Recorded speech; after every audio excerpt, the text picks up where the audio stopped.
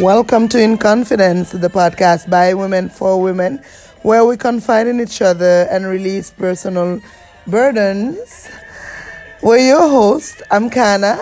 And I'm Bubble. Bienvenue sur In Confidence, votre podcast pour les femmes, par les femmes. Ici, nous nous confions, nous partageons nos confidences en toute confidence.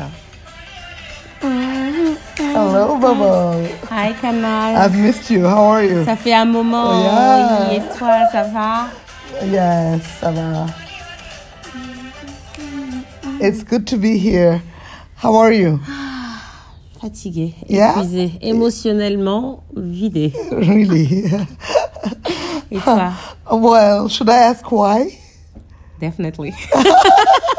So we'll talk about it in a second.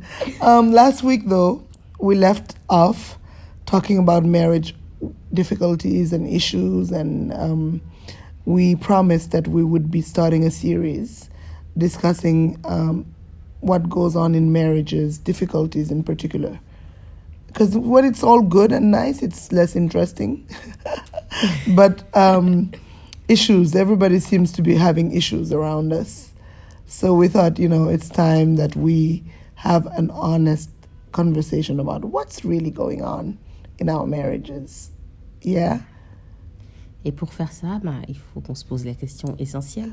Ouais. Pourquoi on s'est mariés? Pourquoi, guys, girls? Pourquoi tout d'un coup on est célibataire and next thing you know, on décide de s'unir pour la vie à quelqu'un en lui jurant fidélité, amour et puis en ayant tous ses espoirs en fait finalement. Yeah. Mais quelles sont les motivations réelles de cet acte quand même, le mariage? Comment on en est arrivé là? Oui, pourquoi? Comment on en est arrivé là? Comment? Yeah. Oh, why did you get married? Well, pourquoi je me suis mariée? Jesus. J'étais jeune. J'étais pleine de vie, pleine d'espoir. Et waouh, je me suis mariée parce qu'il fallait que je me marie, parce que c'était le moment. Je ne peux pas dire que c'est un choix qui a été calculé dans la mesure où non. J'étais avec cet homme qui était là au moment où tout mon entourage était en train de se marier. Et cet homme me rassurait énormément parce qu'il m'avait... Waouh! Effectivement, je me rends compte là qu'on parle. Cet homme était là, mon mari était là, au moment où j'avais besoin de stabilité et au moment où je sortais d'une très grosse déception amoureuse. J'avais le cœur brisé et j'avais des rêves brisés. Et je l'ai rencontré, il a su me faire concentrer peut-être... me concentrer sur l'avenir et ne pas penser à toutes ces douleurs que ma rupture m'avait causées. Je pense que je me suis mariée parce que c'était le moment. Il était là, il était gentil. Et j'étais persuadée que j'étais amoureuse de lui. D'ailleurs, je pense que je l'étais, en tout cas à un moment. Mais tout ce que je sais, c'est qu'au bout d'un moment, on parlait de mariage, on faisait les préparatifs, et j'ai jamais réellement pris le temps de me poser et de me demander est-ce que je faisais le bon choix. Pour moi, c'était une évidence. Alors, je me suis mariée pour échapper peut-être un peu à la solitude, à mes sentiments réels, à la routine. Je me suis mariée parce que ma sœur s'est mariée, mes copines se mariaient. C'était le moment pour moi, j'avais 26 ans. J'avais 26 ans quand je me suis mariée, donc ouais, c'était le moment pour moi, tout simplement. Je ne me suis pas mariée par passion. Je ne me suis pas mariée sur un coup de tête, mais je me suis laissée marier, en fait, tout simplement pour correspondre au moule, pour me fondre dans le moule, dans la masse, pour être socialement comme tout le monde. Et waouh, je me rends compte. Alors, ce qu'il faut savoir, c'est qu'aujourd'hui, c'est la première fois que je vous parle en ayant un statut officiellement de divorcée. Et toutes ces questions me reviennent vraiment et prennent tout leur sens. là, maintenant, parce que je me pose réellement ces questions, je me suis mariée, pas forcément pour les bonnes raisons, je pense. Pas forcément pour les bonnes raisons. C'est peut-être d'ailleurs la suite logique, hein. C'est peut-être pour ça que j'en suis arrivée à être divorcée au bout de 10 ans. Yeah, life has a way of balancing itself out and correcting its own mistakes sometimes. I always find divorce unfortunate. You know, out of the two of us, I'm the most conservative. So divorce was never in the cards for me, and I don't wish it on anybody. But here we are. So that's what's been happening in your life, huh? That's why I haven't seen you in a while. Yeah. C'était ça. I was so busy, tu sais, en train de divorcer. Yeah, so I have to say that I am sorry because it's always a failure. Yeah. And so it's not a happy feeling. And it's not anything that I ever wish to witness or even wish on anybody or even wish to experience, which, you know, I'm headed that way too, unfortunately. And it wasn't by choice at all. And that also made me, the fact that I'm in this situation is also making me wonder, why am I here right now? Why am I about to get a divorce? And it made me reflect about why did I even, what happened in this relationship. And for me, if I answer my own question to you, why did you get married? Why did I get married? I think, first of all, I am conservative, like I just said. So society sort of dictates that at some point you have to be married. You have to get married. That's the next logical step after growing up, going to school, getting your first job. Exactly. What comes next? Marriage, children, you know. So I was just following that script, let's say. And I kind of got married. I got married, I would say, later in life because I was in my mid-30s when I got married. I think it was to fill a void, first of all, because I was still mourning the passing of my mother. Yeah. I wanted to recreate that love that I had with her, not necessarily with my husband, but with my own child. So I was eager to start a family, have a husband, and have children, so I could feel that love again or something similar to it. You know what I mean? So I think, and I was afraid to stay alone. I didn't want to be alone. I wanted the companionship, someone to travel with, someone to be with, because I live in New York, and I was in my apartment alone, and you become anxious and lonely, and so I wanted the companionship, but beyond that, I think I was just afraid to be alone, afraid to not start my family right away. And everybody else around me was married, was having children. So I was like, okay, it's my turn. And so I met my husband. I don't know how long you dated yours. I mean, I actually do, but, maybe you want to share with everybody how long you guys dated. But I dated for a very short time. Doesn't make any difference. I dated for a very long time. J'ai fait 5 ans de relation. Okay, but at least you knew who you were marrying. Non. Finalement, je me rends compte que je n'ai jamais réellement connu cet homme. Okay. Because I feel like I'm completely blindsided right now. And I feel like it's because we didn't really date. We met and we were married. Next thing you know, we were married. Yeah. It went very, very, very fast. Yeah. And so you don't really have time to know who you're marrying. It's just you're marrying the idea of the person who's tout à fait ça. You know the image that you've seen in a few weeks, you know. And so I think he was ready, and I was attractive to him because I came with some advantages. Yeah. And for me, he was also fulfilling that gap that I just mentioned. And so we were both, in a sense, ready. And the difference is, I think, once we got married, I was in it 100%, like committed, wanted this to work, was going to be married until one of us died. Never imagined getting divorced. And I think now in hindsight, with everything that's happening now in between us, I doubt that he had that same commitment. And so it makes me wonder, why did you get married? Why did you rush into this? Why didn't you take your time? Why didn't you get to know him better?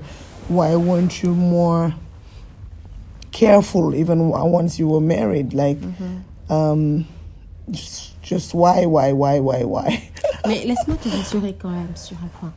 Tu dis des choses qui sont très importantes, mais je veux te rassurer. Like, peut-être, comme tu dis, tu as épousé cet homme après avoir une très très brève relation. Et aujourd'hui, malheureusement, l'issue est le divorce. Ce que je veux te dire, c'est que prendre son temps ne garantit pas forcément la réussite. Pourquoi? Parce que j'ai épousé mon mari après 5 ans de relation. Et la personne que j'ai vue dans le mariage n'était pas celle que j'ai connue pendant qu'on sortait ensemble. Je ne dis pas qu'il a radicalement changé. Les gens évoluent. Et on apprend toujours à découvrir de toute façon un aspect de l'autre. Mais il y a une chose que le mariage m'a appris, c'est que tu ne connais pas la partie la plus sombre de la personne tant que tu n'es pas son épouse. That's true. Tant que vous n'avez pas cette intimité, cette proximité. D'autant qu'en Afrique, on ne peut pas vivre ensemble si on n'est pas marié. Donc, quelque part aussi, je pense que ça fait partie de ces choses qui nous poussent à nous marier. C'est-à-dire qu'on peut date ou quoi, mais la cohabitation est importante. On n'a pas cohabité. Et en cohabitant avec cette personne, tu découvres des choses que tu n'aurais pas pu découvrir avant, quelle que soit la durée de votre relation. It's true that you let your guards down once you are married, because now it's safe to be who you really are, and some of your monsters, your demons might come out, and all of that. So it's true that maybe there's only so much I could have known ahead of time. There's no way I would have completely known. But I think I was, you're right. I still feel like I was a bit reckless. Like I got married way too fast. Another thing that I forgot to mention. What? Why I wanted to be married. Sex. Yes. Free sex. Free sex. Free sex. At all times. Voilà. Without any, sans without restriction, any exactly. Sans mauvaise conscience, on est des Africaines. Voilà, donc tu n'as pas le droit religieusement, ce n'est pas bien, socialement, ce n'est pas bien vu. Exactly. Et l'idée d'être vierge jusqu'au mariage est tellement importante pour tout le monde. Exactly. Voilà, to unleash the dragon that is inside. Exactly. That was also c'est très important. intriguing. Et And I was like, je pense qu'on est beaucoup dans ce cas. Yeah.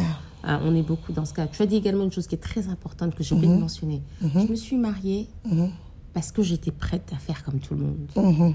Parce que j'avais déjà roulé ma bosse. Je me suis dit, bon, allez, maintenant, la prochaine étape, c'est ça. Pourquoi pas? Il était là, j'étais prête. Pourquoi pas? Yeah. Je me suis pas mariée comme dans un conte de fées. Et je m'en veux énormément parce que je savais, il y avait des signes. Je n'ai pas écouté les signes. Je savais qu'on n'était pas compatibles. Je savais qu'on ne voyait pas les choses de la même façon. J'étais prête à être son épouse. Je pensais que malgré tout, je me disais qu'on pourrait changer les choses. Voilà, j'avais ce tableau qui était parfait dans ma projection. Mais j'aurais dû écouter les signes. Aujourd'hui, est-ce que ça me surprend d'être divorcée? Non. We all do that because everything I knew about life taught me you don't get married within a month of knowing someone, and I still did it. I knew there was this small voice that said, are you doing the right thing? Are you, shouldn't you take more time? And even in the marriage, the first few months, I saw signs of things. Not that these people are bad, but just that maybe you're not that compatible. C'est la compatibilité. Or that, the background is too different or anything. That should be a red flag, but we want it to work. We want, again, society, you want your marriage to work. You're in it, you want it to be that fairy tale so that you dismiss the signs. Exactement. And so et quand le we fairy do tale that. devient le cauchemar, on Yeah. ferme les yeux. On ferme les yeux parce qu'on est tellement... on est résigné, on est prête à tout pour ne pas faire cet échec et on accumule et on accumule et on accumule. And you look for other signs Et- outside, ouais. and it's often just not that, it's not where we should look. We should always just go back within because we knew. We knew. We kind of knew. Ouais. We knew. Enfin bon, tout ça pour dire que cette partie elle est essentielle. Elle concerne vraiment tout le monde. Il y a de plus en plus de couples qui traversent d'énormes difficultés. Ça nous intéresse de savoir pourquoi vous vous êtes mariés, comment vous en êtes arrivé à vous rendre compte que vous étiez avec cette personne avec qui vous auriez voulu faire le reste de votre vie. Et dans la saga de la galère conjugale, dites-nous également quelles sont les difficultés que vous rencontrez à travers le mariage. Ouais. Partagez avec nous vos opinions, vos points de vue, les sujets que vous aimeriez qu'on discute. Ouais. Il y a énormément de choses à dire sur cette saga et là on fait vraiment appel à la solidarité féminine. On partage nos expériences, on partage À vraiment cœur nos complètement conseils. ouvert. Voilà, parce qu'on est toutes dans le même bateau. Completely open. We're all over social media. Please do join the conversation. Thank you for the inboxes and the messages you've been sending and the comments.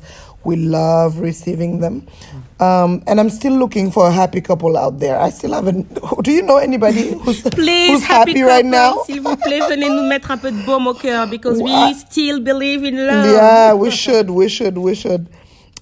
So yeah, let's have this conversation again next week. Yeah. We're going to have a couple of episodes on the subject of marriage because we still have so many issues that we want to discuss. The in-laws, the money issues, the loss of respect, the violence, all of it. Yeah, La belle famille. Yes. Il y a plein de choses. Voilà. Alors, on se dit à la semaine prochaine.